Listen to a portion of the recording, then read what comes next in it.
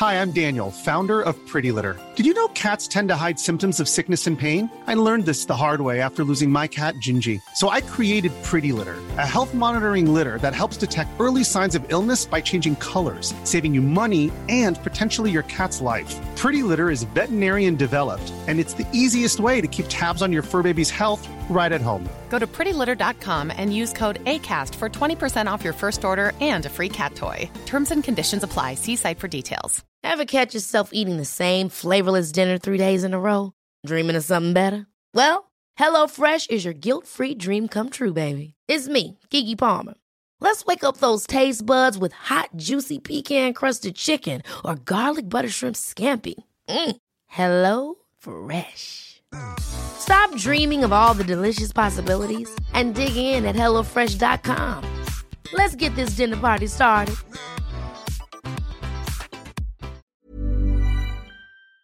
Hey there and welcome to The Gong Show. My name's Steph Postuma.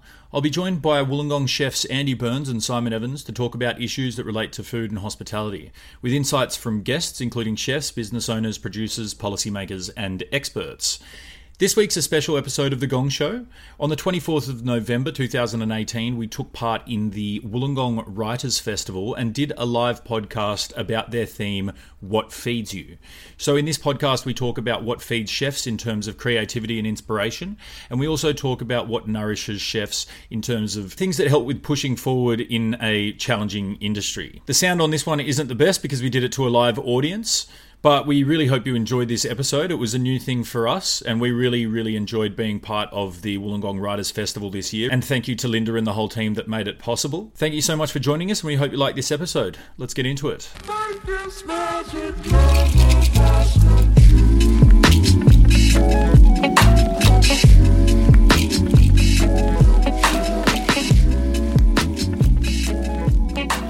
And now, please join me in warmly welcoming Stephen Postuma, Simon Evans and Andy Burns.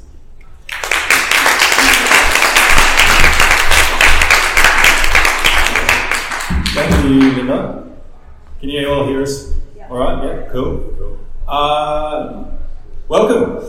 This is the first time we've done a live podcast. We'll talk about the Gong Show in a second, but we'd also like to acknowledge the Dharawal people who are the traditional custodians of the land of the Illawarra, and pay respect to elders past, present and the future.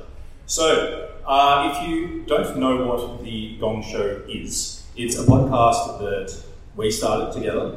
We'll introduce ourselves in a sec, but essentially we sort of work in food. I'm a publisher, I make cookbooks, and these guys are both chefs and business owners here in Wollongong. And we started it originally as a means of communicating ideas and thoughts around the food industry and potentially sort of challenges that face the hospitality industry, and then also just diving into aspects of the food and hospitality industry that might not be discussed on a public level as much. A lot of food media is very short form and catchy. Celebrity chefs are a big thing. Publications make their money off promoting large chefs that have a large profile, and there's a lot of chefs and business owners out there who work really hard with such passion and creativity, and they don't necessarily have a platform to communicate their ideas. So that is kind of the reason why we started this podcast. So just to introduce ourselves, my name is Stephen Postuma and I run Quicksand Food and Quicksand Publishing, and we make regional cookbooks. So I brought a couple of them along. This one is the most recent one that we did here in Wollongong. It's the Illawarra Cookbook, and what we do is we showcase regional food culture by collating recipes from sort of the best chefs around different regions of New South Wales, and we also profile different producers and we put them together in nice pretty books that people can cook from. And I mean, we do a bunch of other stuff, but let's just focus on publishing for today as it is a Writers' Festival. Simon, you want to introduce yourself? I'm Simon Evans. I own a restaurant in Wollongong. We have a big focus on local and native foods. We're right in the centre of town on Kerry Street. Andy Burns from Babyface Kitchen and Two Smoking Barrels food truck. And I predominantly work at Babyface Kitchen, and I'm just down the road from Simon on Kerry Street as well. Yeah, and I got to know both of these guys through publishing this book. It's when we when we first met, and I was kind of doing interviews with chefs and things like that. I've got a degree in journalism, I also do a radio show here in Wollongong, and these guys kind of came to me one day and said, why don't we do a podcast and keep talking about these things, because these are sort of important issues to discuss and stuff. So, and that's where we're at, and I guess that's why we're here today. So, I mean, how do you guys feel about being artists for the day? You get to talk about your inspiration and creativity. See, this is a really unique platform for chefs. Chefs don't get the opportunity to do this sort of stuff.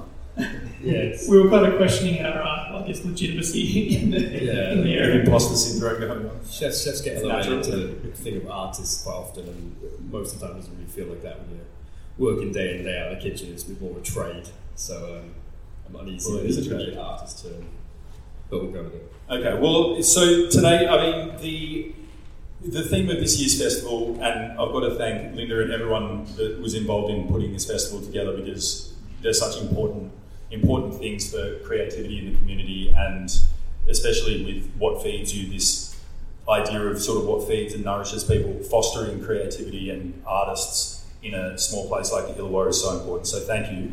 The way we're going to structure what we're doing today, I guess, we're just going to talk about, we're going to keep it really simple. We're going to talk about what feeds you and focus on creativity and inspiration. And there's a lot of different things that can sort of fall into when it comes to food and hospitality. And then we'll talk a bit about what nourishes you and how chefs, business owners, publishers. I've got to not forget to talk a bit about making books as well, guys. The podcast is about food, and we rarely actually talk about publishing and making books. But about what nourishes you guys, and what keeps that creativity flowing in the support networks that you have, and how that might be different to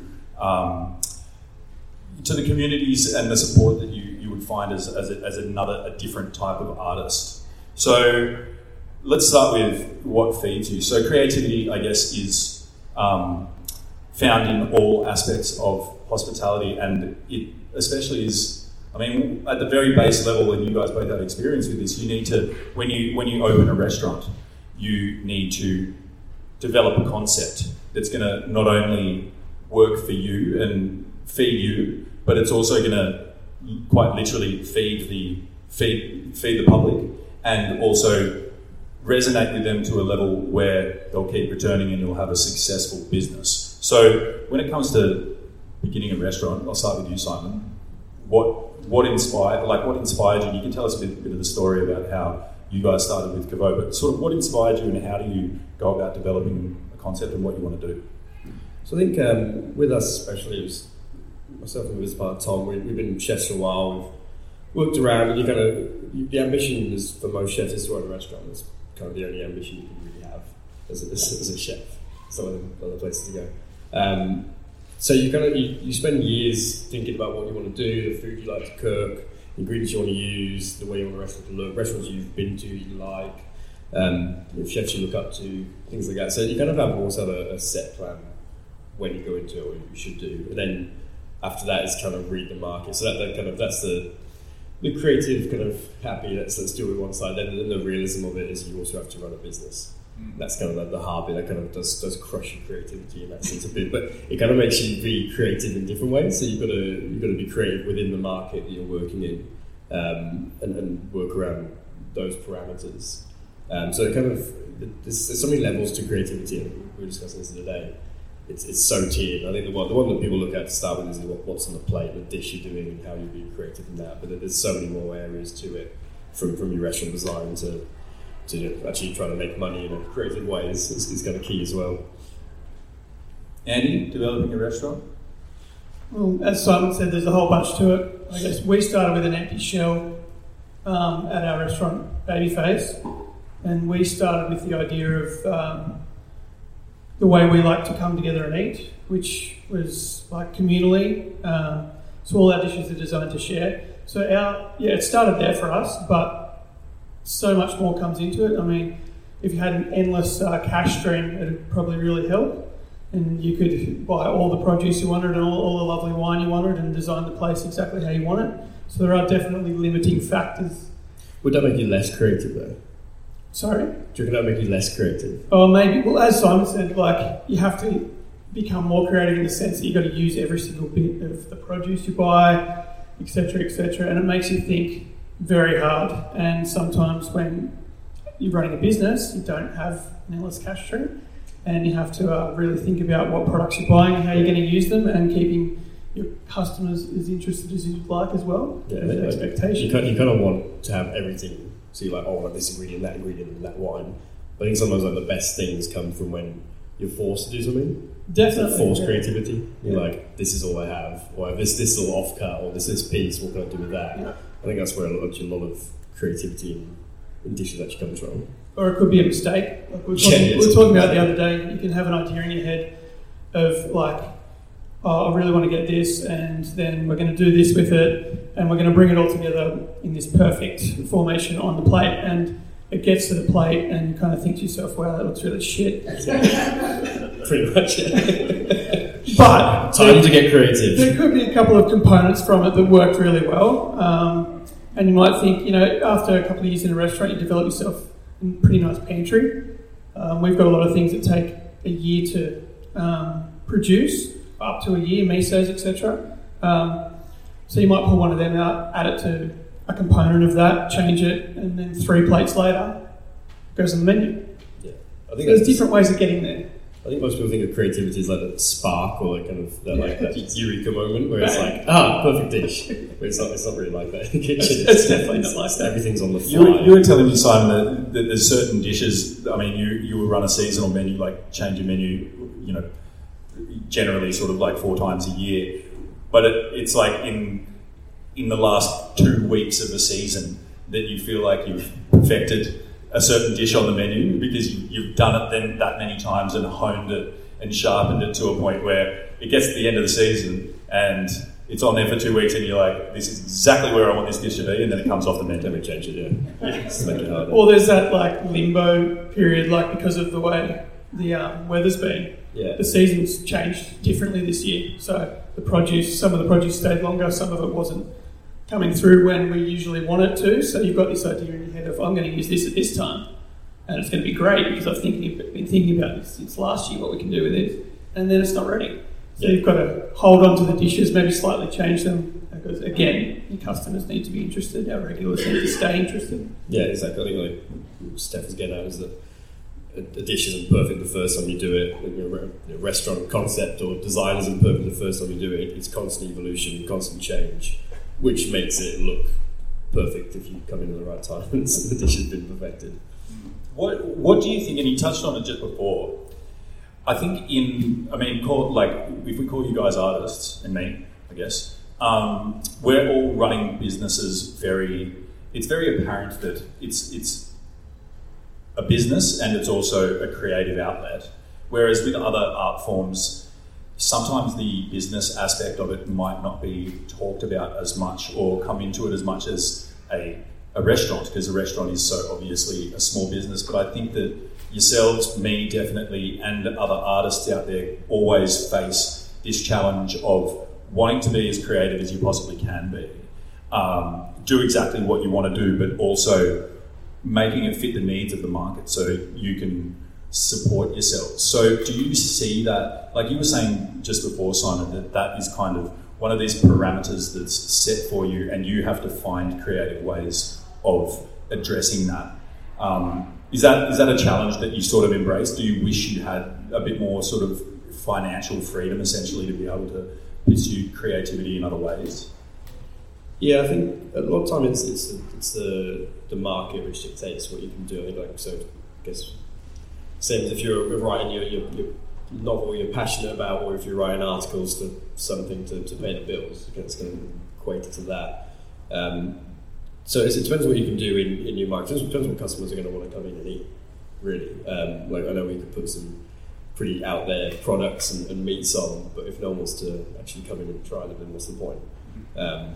Probably nothing worse than the lonely artist in a quiet restaurant with these amazing dishes and no one eating it. The whole point at the end of the day is to get people in to have dinner and enjoy themselves. So I think you can, getting too much into chefs being artists, I think you can lead to them putting... Chefs being broke? Yeah, well, yeah. Popular idea, the broke artist. We'll cook for money.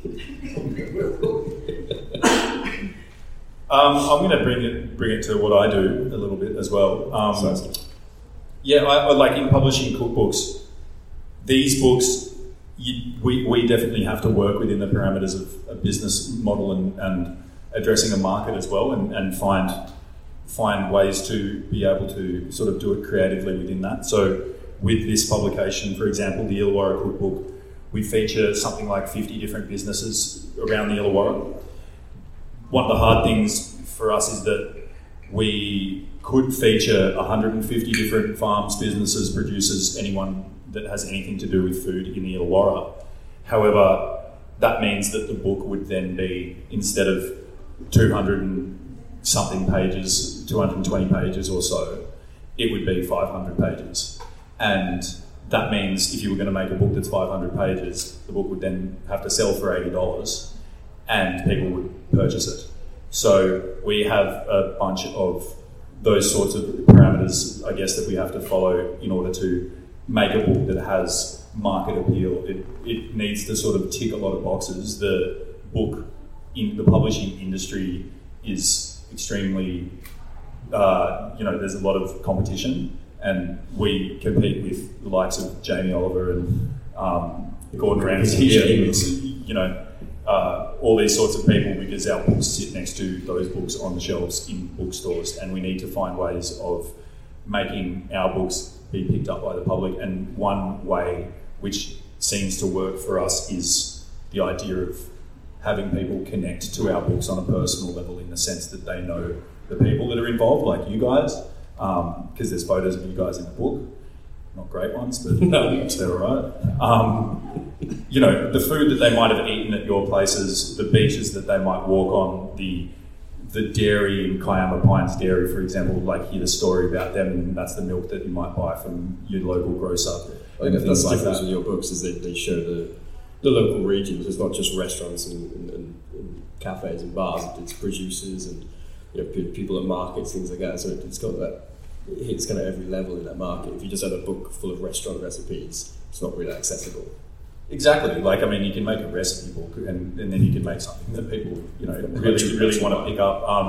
And I guess the other challenge that I find, sort of creatively, that it takes a long time during the development stages of making a cookbook, is accurately representing the culture and aesthetic of food within a region, because every place is different. So I've done books in Canberra, the Southern Highlands, here in the Illawarra, and the South Coast, which kind of we've called basically sort of Kiama all the way down to Eden. And each of these regions have a very different aesthetic. They've got a different food community. They've got, obviously, different restaurants, those sorts of things involved, different climates, different histories.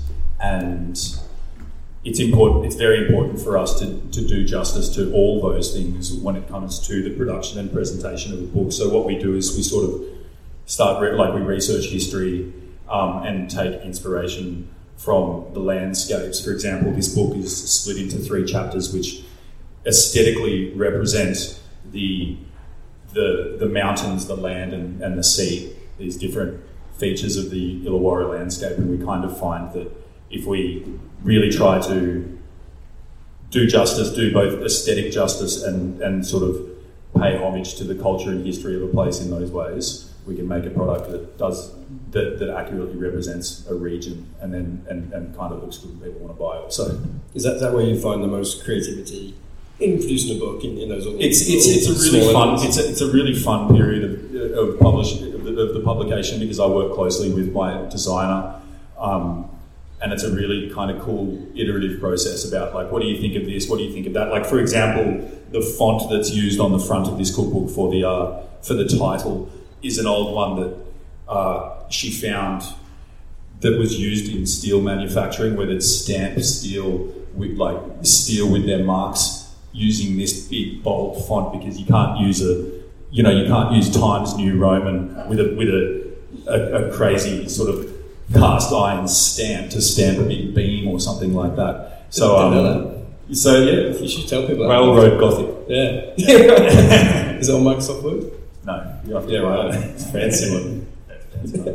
But so it's those sorts of things like that. Those sorts of things that, even though it's not obvious and you wouldn't know it unless I told you about it, but it kind of all sort of works together to make something that represents the Illawarra. And it did work really well. I think it's a great representation. Thanks, mate. Yeah, okay. You work so closely, like Steph works so closely with all of us in each section of that book to, I guess, get our creativity to come across on the pages through the photos and the conversations we have. I didn't know Steph before that book at all, and now we do this together. We're quite good friends. Like, that's how closely he works with everyone. I guess to get his vision out of his head onto the pages, and it must be pretty challenging. It is really fucking challenging. All right, let's move on. Creativity in making a dish. I mean, you guys have to change your menu all the time, and there's a world out there of options for you in terms of ingredients, in terms of inspiration, all these sorts of things. So when you want to make a new dish, Simon, I'll start with you again. Where do you start? You have a blank plate.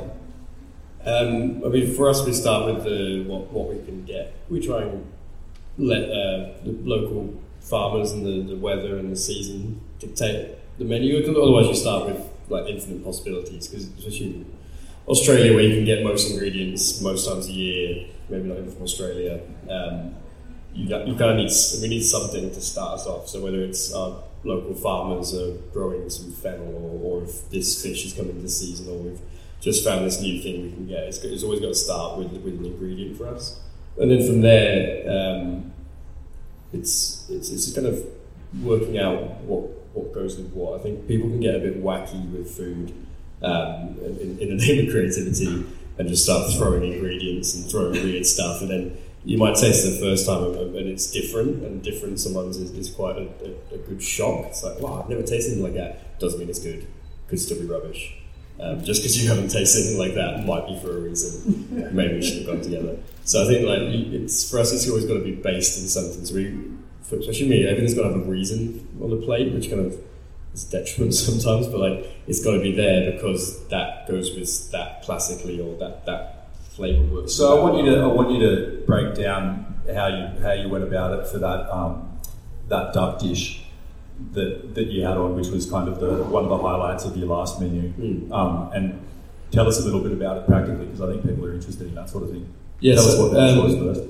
Yeah, that's quite good actually. So we ducks from Thirlmere, sort of Southern Highlands way. We wanted to use them, really good local product. And then we had some Illawarra plum, which we kind of wanted to find the perfect fruit for a restaurant in Illawarra. It's native fruit as well. So we wanted to get that on. And then duck glazed in plums, quite a sort of classic Asian dish, and that kind of lent themselves to each other very, very well. So that just kind of made sense in my head. And then also we had another grower down in Dapto, had beetroots and radicchio growing at the same time. So they were there. Colours worked as well. Everything was there's a very purple, beautiful purple dish. Yeah. So everything kind of fell in place with that. So there was local stuff, there was native things we wanted to use. Colours were right, and sometimes it's just little things like that where those colours work together. Therefore, that makes sense to me. I can put them on a plate. And then obviously the most important thing, and sometimes the last thing you check, is actually it tastes good. Luckily, it tasted good. You can spend a lot of time with playing around with a dish that conceptually is amazing and doesn't taste good, and that's got to be the defining factor of a dish. Andy, how do you start when you're thinking about a dish, blank plate? It is very similar to what Simon said, but we don't focus quite so locally as Simon does. We're pretty dictated by what my fisho can get for me, what we can get off our butcher. Fish supply, fishmonger industry chat. For instance, he sent me a text at 3 a.m. because he couldn't get the snapper from Chris Bolton, who is a fisherman from North Queensland, because he didn't catch enough this morning, or yesterday morning, sorry. So it's dictated by so we had to change that, and I'll have to fix that when I get to work after this kind of thing. So live creativity. We'll be on the menu tonight. It's happening right now. So yeah, that dictates what goes in our menu. Simon has a tasting menu. the difference for us is we have an a la carte menu, so we have a few more dishes, I'd say, but it is dictated by what meat. A lot of the meat we buy, there is obviously only so much of it that comes off animals, and we buy unique cuts that, again, there is only so much of. So for instance, one of the cuts we use, there might be 40 kilos a month. So if I use all of that, I have to change the beef that's on our menu. They all require different cooking times, different methods of getting them to where we want to get them to. So that, for us, plays a big part. Our vegetables, the droughts had a big effect on what goes in our menu. As I mentioned before, with the seasons changing, etc., but it's also been a matter of availability. We've got a farm that grows for us called Moonacres Farm in Fitzroy Falls in Southern Highlands, and another farm called Epicurean Harvest that grows for us there in Hartley, just through the Blue Mountains. But they've been strongly affected by the drought, so that rolls onto us and affects supply coming to us. So that is a massive part of how we put our dishes together. I get a text on Sundays from both farms telling me what they have available. They pick it for us on Tuesday, it gets delivered to the restaurant on Wednesday. A lot of the time, they will have the same thing for a period of time, so we'll taste it. And then, as I mentioned, we'll use our pantry, I guess, to bring different flavours and different points of difference to the dish. We use a lot of Korean and Japanese influence in our cooking at the restaurant. So this all comes into what we're going to do with each product, and then we try and bring it together. So, my question is, you start off by being inspired by the ingredients that you have available to you, and then but you don't just put them on the plate and send, like you don't open a bag of meat and just put it on a plate and send it to the customer. There's a lot that happens in between the ingredients and what goes to the customer. So, where is it within you that you have like these little light bulb moments of creativity and inspiration that you're like, shit, like, okay, we've got this available, like, can you sort of take us into your head at all when you're playing around with a new dish and it is just the ingredients, but it's also what you have available, but then there's also some spark inside. A lot of it I think is experience for me, like what have I done with this in the past? And the people around you as well, like it's not just me. Someone might come up with one component of a dish, or they might have come up with something 6 months ago that didn't work with something else. And we might bring it back to be a part of, like, okay, that's perfect with that sort of marble score 9 rib blade meat that's incredibly rich and fatty, and we need some acidity, or to cut through that. With it could be a side for the dish. So it's different people, different ideas. And you try and bring it to, it's not just this moment of clarity. It's memory and recall, really. Like Exactly. It's 10 years of cooking for me, and how many for you, Andy? Quite a few, though. Yeah, 19, 20. Look at it. So it's all that experience that you bring to one moment of making a dish, and just I'm constantly looking at other restaurants, other ingredients, and other techniques. I might see something and it might not come into my head until a year or two later. When I'm doing a dish, I need this component, I need some acidity, or I need this, or I need some texture. And literally might just come in my head and be like, oh, you saw that thing once, what was that? And then you might go and play with it, and it kind of works, but it's not. I was thinking it's less of a spark, it's more of just literally having I think also, and one thing we haven't yet touched on, but I think is important, and you kind of just mentioned it then, is the inspiration that you get from others in the industry. Because there's a lot of restaurants out there and a lot of chefs, and you guys who are within the industry keep very, very close attention to what's happening in the industry, who's doing what, which chefs are innovating and doing interesting things. And I think when it comes to you guys, when in terms of inspiration, for example, if I was an author or if I had published cookbooks, it's more so I'm talking about being a writer. If you write novels, if you want to absorb new information from your peers, other authors, you have to read books. Now it takes a long time to read a book. However, with you guys, you can look online, you can read good food, you can have a look through Instagram of some of your favourite chefs and restaurants and those sorts of things. And when you see what they're doing, because you're a chef, also you're trained in the same way. You can understand what they've done, and you can get that immediate sort of inspiration and knowledge. Of, okay, so there's something that I haven't seen before. Maybe research a technique or research an ingredient that you haven't seen before. So there's a lot of inspiration outside of what you guys do and the ingredients that you have to be taken from the industry, which is massive. Yeah, it's pretty instant now with social media, and someone else does a dish and they want to show it off to everyone and put it the same. As soon as you come up with something you think's new and creative, it's straight on social media because you want to see what other people think. You want other people to.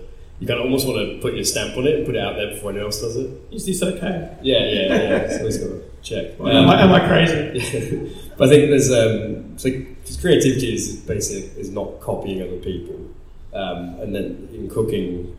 Big difference. Yeah, I mean that's hard. It's hard to have a kind of unique idea, but then there's obviously certain things that have been done for so long that you sort of can use them because they're classic. But then if you see someone who's done something unique and clever with an ingredient, you can't do that for a couple of years until it becomes normalised. You can't just steal it straight away. It's always really annoying because you're like, oh, it's so obvious. Oh my God, why didn't I think of that? Yeah. You want to be the guy thinking of it. Yeah, exactly, yeah. And that's truly hard. There's really only a couple of chefs in the world who create things that have never been done before in any kind of way. Interesting. And I guess there's always, I think we've talked about it before on this podcast, but there's always the parameters, like you said, of stuff has to taste good. And there's, the reason that there is the term flavour balance is because, the right amount of sweet, salty, sour, hot, or whatever needs to be balanced in order for a dish to taste good. Like if you just throw a bunch of salty things on a plate because they're interesting new ingredients and they look nice, it's not going to taste good. So you do work within these sorts of parameters as well. It can be one thing as well. Like last night we made a sauce with smoked young garlic, some chicken stock and emulsified with butter, but it was just lacking something, and so we put some of our just reduced chicken stock with some soy and fermented shiitakes, and it just finished it completely. In a couple of 100 mil. Yeah. It was bad, and then it was perfect.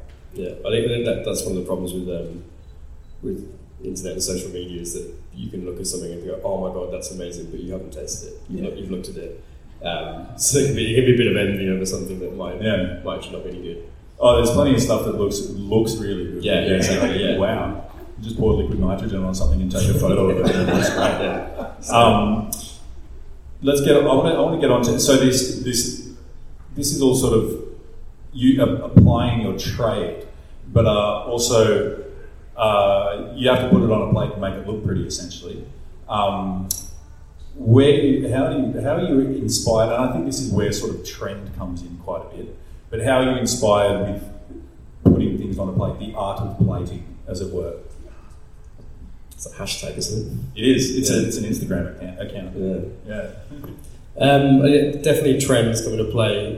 You can almost, if you look at a dish, you can almost put it to a decade of how it's been plated, or someone's going a bit retro with something. And they change and they go and people kind of push it. But I mean, that's kind of the one thing that really I think is a bit more artistic. And some people just have a really good eye for obviously colours and plating and space, and can make dishes look very pretty. Other than that, it's kind of just following general rules. Like three little edible flowers will look better than 4 for some reason. Like little things like that. Or it could be 5. Or trial and error. Numbers. Like little things like that you get taught, which kind of do stay true. And yeah, you kind of follow. Sometimes it depends on your food. Like we plate different to Andy because Andy's food's different, and then the flavour's different, the colour's different. But I think the most basic point, which I got taught really early on in my career, was food that's cooked well looks good naturally. Like a well cooked, well rested steak just looks good on its own. So there's half the battle, is just making sure everything is actually executed well. Just do it properly. How much does the practicality of service come into the way you plate stuff? Because you might have to send 100 of one dish out in a night or whatever it is, and you need to make sure that your time, you You can't be sitting there tweezering, 12 different ingredients onto each plate. It's hugely for us. It's big for you. It's big for us. Like, we'll have some dishes that are quite intricately plated and some that are very simply, and it can be, if they were all, for us, because we've got so many dishes, like maybe 20 things on the a la carte menu from top to bottom, including sides. If they were all very intricately plated, we'd be right in the shit. Yeah. Start playing now. It makes a massive difference. You could do something that's amazingly elaborate and beautiful, but if you can't actually execute it during service, or if it's not going to look the same during service when suddenly you're trying to feed 50 people, there's no point in doing it, and you might have to strip it back. I think that's a big point. Yeah, that comes from experience in a bit. You might plate something when you're trialing it, and you look at it, and you're like, that's never going to work. So you're not going to try. Looks great. And I mean, even little things like if the produce isn't right, that's going to look as well. So you've got to even think about, like, am I going to get the consistency of that certain thing to highlight that in a certain way?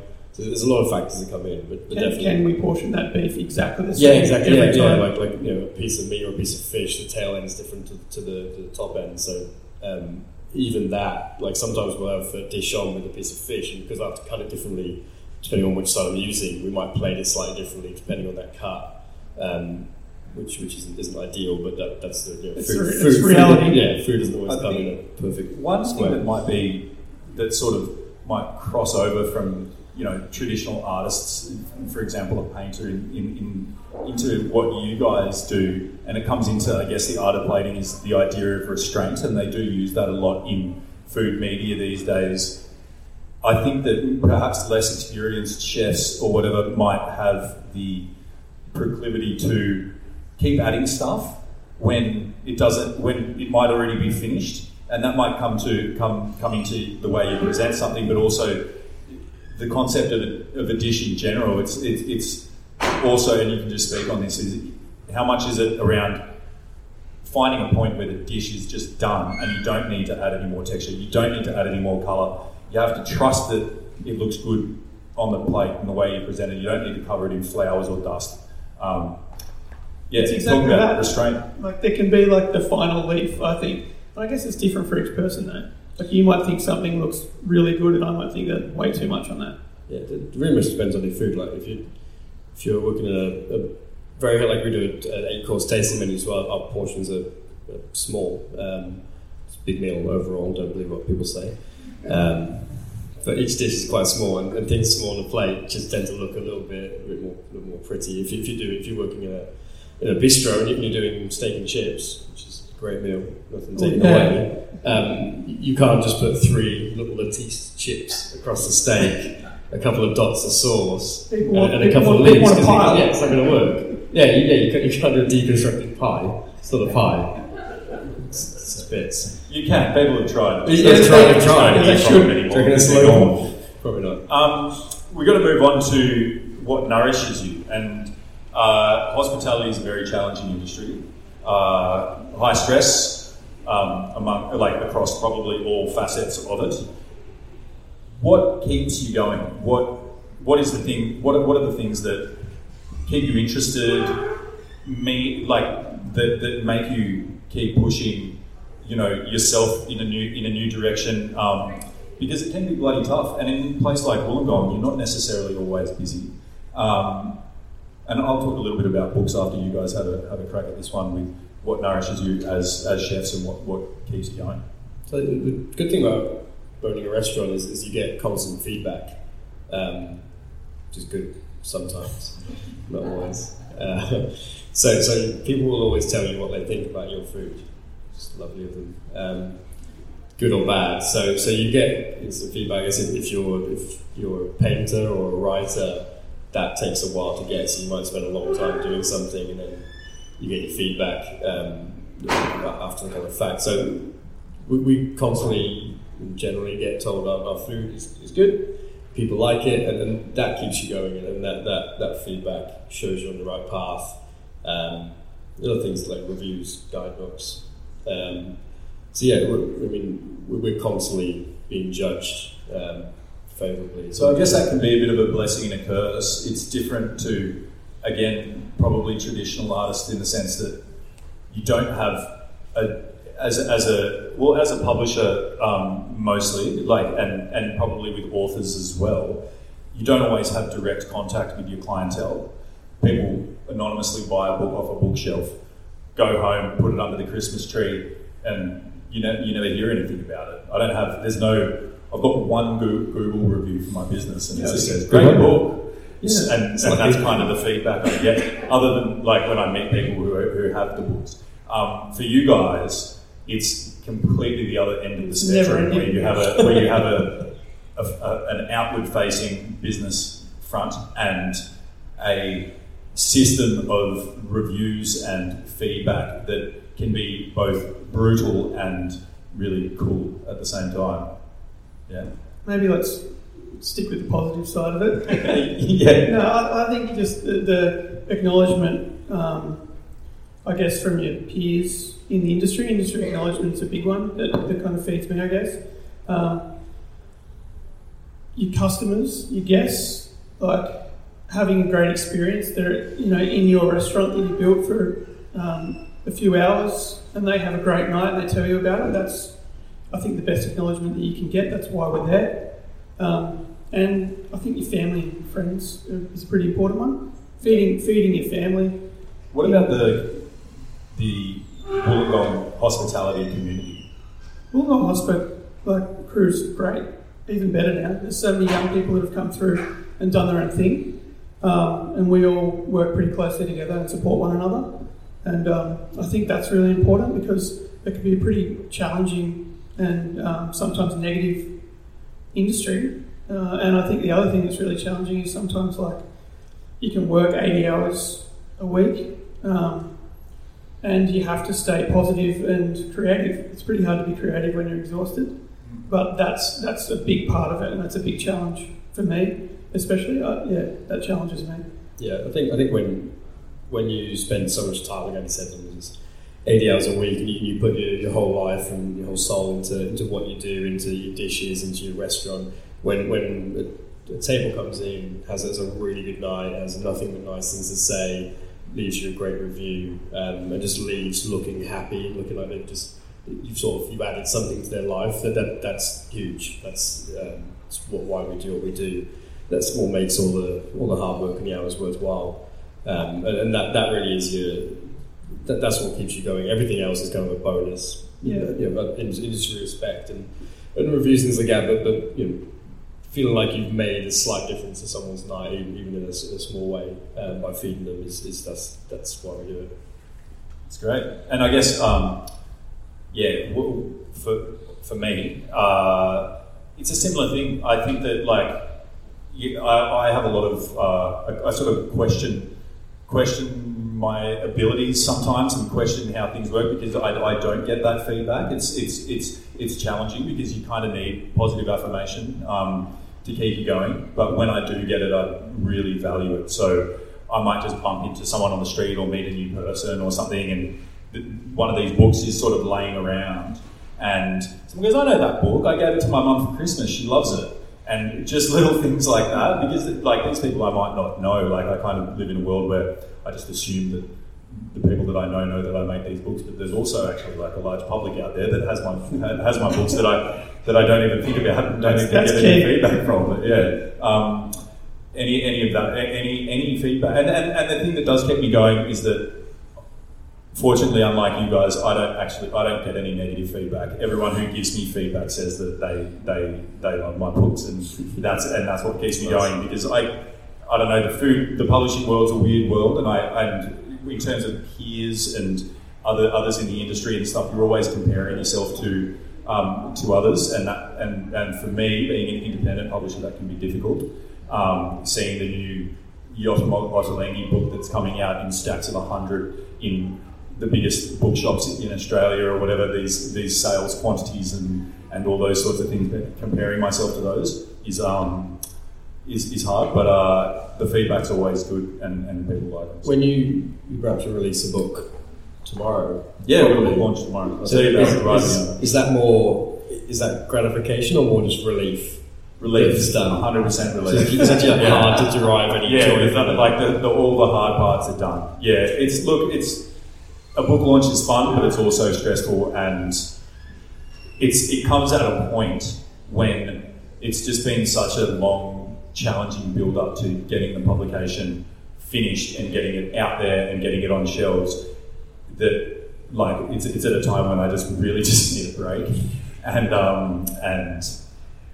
so it's good to be there and do it. I wish I had more time to relax at a book launch and things like that, but it's usually the sort of week following that I can sort of sit back and reflect and feel a little proud of myself. So it's completely after the fact when you actually have a bit of nourishment. I'd say so, yeah. Not when the first one comes off the print. Well, yeah, it's very easy to be very self-critical in what I do as well, because we work at deadlines and things like that. There's always things that you wish you could do. Guys, we should move on. Linda, have we got a bit of time? Yeah, so we were going to take a few questions from the audience if anyone wants to ask us anything at all about publishing books, food, cooking. Anyone got a question? I've got a microphone. Want me to bring it to you? Have you got a question, Linda? On the spot. On the spot. You were talking about your influences. I'm wondering if you go back to the classics, like do you go to Escoffier's repertoire? Do you go that far back, or you modern? Depends if you like that. It's a classic book. It's a tome of cooking techniques. So some things, if you want the recipe to a sort of old source, then and you always kind of take everything you kind of taught in college and as a sort of young chef is kind of based on that basic technique. So you kind of hope you know what. Yeah. Kind of they're probably the perfect recipe for like mayonnaise in Escoffier. Like it goes back to that far. Like these very basic things you think of. Well, would you say Escoffier is less of a sort of a source of inspiration and more of a practical guide, like a user's manual? The latter, definitely. Yeah. Interesting. I guess it's interesting though how the industry is quite trend driven, and some of these things do come back into fashion. And you see it kind of cycle around. Yeah. Yeah. Yeah. Okay. Here's a question. Here's a microphone. Please introduce yourself. Yeah. G'day, my name's Anne. I'm actually from Canberra. Oh, okay. I'm from Canberra. I've got a book for that, haven't you? Yeah, I've got a book for that. My question is whether you like eating. Do you get to eat, or do you just graze all the time? Definitely get to eat. Great question. How do you manage that business of working with food all the time and your own consumption? It can be hard. I think there's a lot of chefs actually don't particularly like eating or even like cooking at home, because it's very, very separate things. Cooking in a restaurant is your job, is your trade. It's different to cooking a meal at home. So a lot of chefs don't particularly like eating or don't like cooking. It's just a job. I think to be the sort of higher end, and myself definitely, I love eating. I love going out for food. I love cooking at home as well. It's kind of how I became a chef, was from a love of cooking at home first of all. So kind of that was my first thing was enjoying eating and then cooking things so I can eat them. But it can be tough with the hours we do. I don't get home till gone 11 p.m. sometimes, and then you've got to try and eat, try and get some sleep, and then get up and do it over again. So it's definitely can be a challenge, and it can take some of the joy out of it as well. When you spend the whole time, it's kind of like I think everyone gets it a little bit if you're cooking for your family, and you spend the whole time cooking, and then when you finally sit down, you go, I'm not even hungry anymore, and it's kind of constantly like that, and your whole life is like that. I'm not even hungry anymore. But you have to get yourself in a really deep routine. Yeah, I think a lot of people in the industry, or what I experienced a lot, is that like you said, Simon, you eat at when you're working in the industry, you eat at very strange times. You might have dinner at 4:30 in the afternoon, which is 11:30, and then at 11:30 again with whatever's kind of left from service. Random combinations of things, but I personally, when I was working in kitchens, was always snacking along the way as well. Oh, Always eating and tasting things. Chip here and a chip there. Chip here and I'm never working in a place that serves hot chips again because I just put on weight. It's important for I try and teach our young guys to eat properly because they work so much. So they need to look after themselves. And I found when I was young, I was like about probably 8-10 kilos lighter than I am now, if you can imagine that. So I had to learn a bit later to look after myself a bit better, get to the gym, eat properly. It's really important when you work so much. I think as a knock on to your days off as well, because we basically eat lunch at about 4 p.m. every day. We cook almost every day in the kitchen, the whole meal for all the staff. Then if it's one day off on a Monday, I'm not hungry until 4 p.m. when everyone else is probably eating. And everything's closed. Everything's closed for lunch. We're going to get lunch at 4 p.m. I have dinner at 11 p.m. as well. So it does have a kind of knock on. But I think myself and Andy very much enjoy going to other people's restaurants. Yeah, love going out. And trying to enjoy it and trying not to judge and trying to compare as well is the other hard part. You generally get nourished quite well being a part of the food community and going to other people's restaurants as well. You get a little crushed is probably the word. Yeah, it's nice going to a restaurant. Things out to you. Yeah, it's lovely and hospitable though. Yeah, go to someone you know's restaurant and they might send you a couple of extra plates. It's always good. Any other questions? Any questions? Here we go. Microphone. I'm Isaac. Been to both the restaurants. It's really good to see the quality of food in Wollongong. I think it's really important. Publishing side of things, you mentioned that there was 150 odd places that you could have included in your book. You culled it down from cost reason and all other factors. I think it's a two-part question. How did you decide on who you wanted to have in your book? Did people approach you? Did you go, out and about? And then what helped you with that definitive sort of list for the final book? Yeah, so it's that's a challenging part at the start.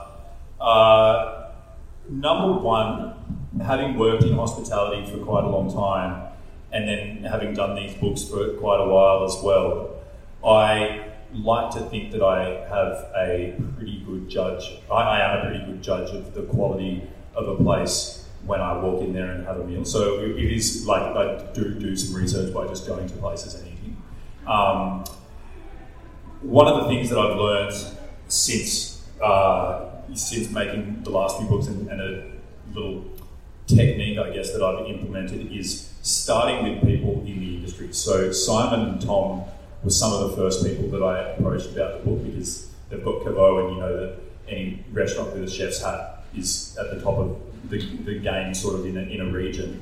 And so you want to talk to those people about the food culture of a region. Because some of these places, like the Southern Highlands, I didn't live in the Southern Highlands, but I need to get an understanding of the food culture and the industry in that region in order to be able to accurately represent it in the publication. So I sat down with Tom and Andy and we talked about some of the different, Tom and Simon, and we talked about some of the different places. So definitely getting some information off them was really, really important.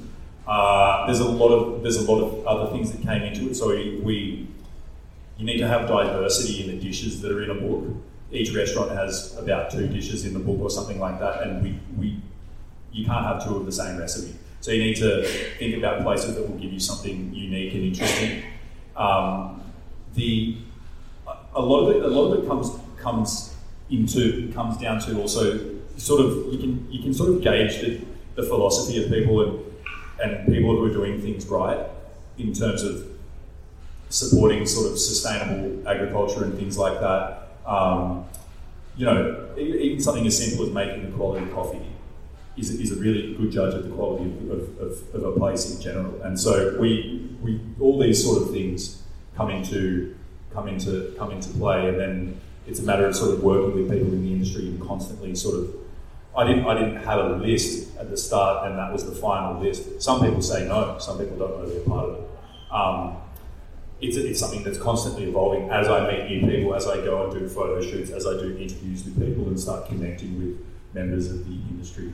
Yeah, I think there's a couple of people when we sort of first met, and you had a basic list of a couple of people we suggested that we were friends with or we liked, that we thought deserved to be in a book about the Illawarra, we sort of added as well. So yeah, definitely myself and Tom and Steph kind of had a chat about who we thought should be in, and Steph sort of took that and made his decisions. And just as a bit of inside info, I guess that part of the process can be one of the most nerve-wracking and stressful things. And to get the support of Simon and Tom straight away makes it a huge help, because people, when I come to do a book in a new region, people don't know who I am. I can show them my previous publications, but I can go to a restaurant like Biota or Echelon or a really nice restaurant in the Southern Highlands, and they don't know me. But I have to try to get it across the line for them to entrust me to not only represent their restaurant and their food well and accurately in a publication, but also represent the quality of food culture in that region well as well. So they're putting a bunch of trust in me, and it's a big ask from just a random person walking in off the street with a book saying, "Hey, I want to do one of these." I think you were lucky. It was within the first 6 months we'd been owning a business. We were still keen for everything. We're like, "Oh, book, let's do it, yeah!" What was the second part of the question again? Sorry. I think you sort of answered everything. I'm sort of just how you narrowed it down. And if you approach people, or if people heard that you were making a book and really wanted to be a part of it, sort of. Sometimes people approach me. It's generally after I've made a publication when people come to me and say, "I want to be in number 2," and it's at that point that I have to be ruthlessly dictatorial, in the sense that everyone wants to be a part of a publication, but not everyone can be in one for reasons that I kind of explained before. But at the same time, it's like everyone thinks they're great. Like everyone thinks what they do is great. No one's opening a cafe or a restaurant or whatever thinking that we'll make a substandard product and try to find a market for it. So it is hard, but I don't know. We tend to get it right. I guess one of the other hard things is like having places that are going to be around for the lifespan of a book as well, that sort of have some longevity in the industry. We can't have a book that you feature a restaurant and a month later it closes, because then it degrades the quality of the publication. Is anyone closed from the? Well, the postmans in the rule have recently changed to Para, so they're the postmans in the book, but they've changed their name and sort of what they do. Yeah. Any more questions? Well, kind of out of time anyway. Out of time. Let me do the last thing, Linda. Sorry. Okay. No, you're fine. The Illawarra cookbook is about Wollongong. It's available at the bookshop. Sorry, I've got a plug. Yeah, plug away. This is the new book that's launching tomorrow. It's about a restaurant in Barrel called Bistro Officina. It's a restaurant that's only powered by fire, so there's no gas or electricity in the kitchen. It's just wood ovens, wood grills, and that sort of thing. And it's about the chef Nicola Coccia, his story of cooking in Europe, coming to Australia, moving to the Southern Highlands, and opening a restaurant. And there's some really cool recipes in that one. And they're available over there as well. And if you want any more information about what we do, quicksandfood.com is the website. Quickly plug your stuff, guys. Cavo.com on the website, Cavo_restaurant on Instagram, and similar on Facebook. At Babyface Kitchen, at 2_smoking barrels on Instagram. And our website's Birdsbury Hospitality. Okay, cool. And if you want to listen to any other episodes of the Gong Show podcast, you can search it on iTunes and wherever you get podcasts.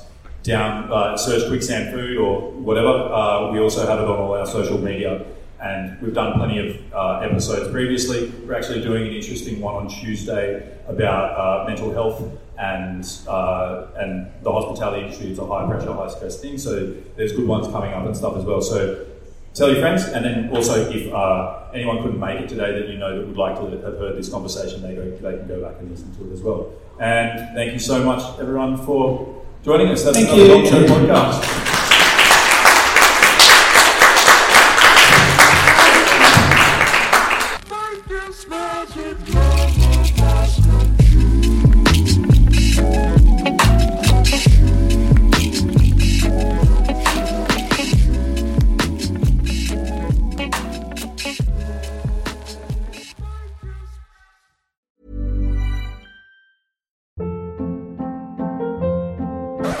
Hold up. What was that? Boring. No flavor. That was as bad as those leftovers you ate all week. Keke Palmer here, and it's time to say hello to something fresh and guilt-free. Hello Fresh. Jazz up dinner with pecan-crusted chicken or garlic butter shrimp scampi. Now that's music to my mouth. Hello Fresh. Let's get this dinner party started. Discover all the delicious possibilities at HelloFresh.com.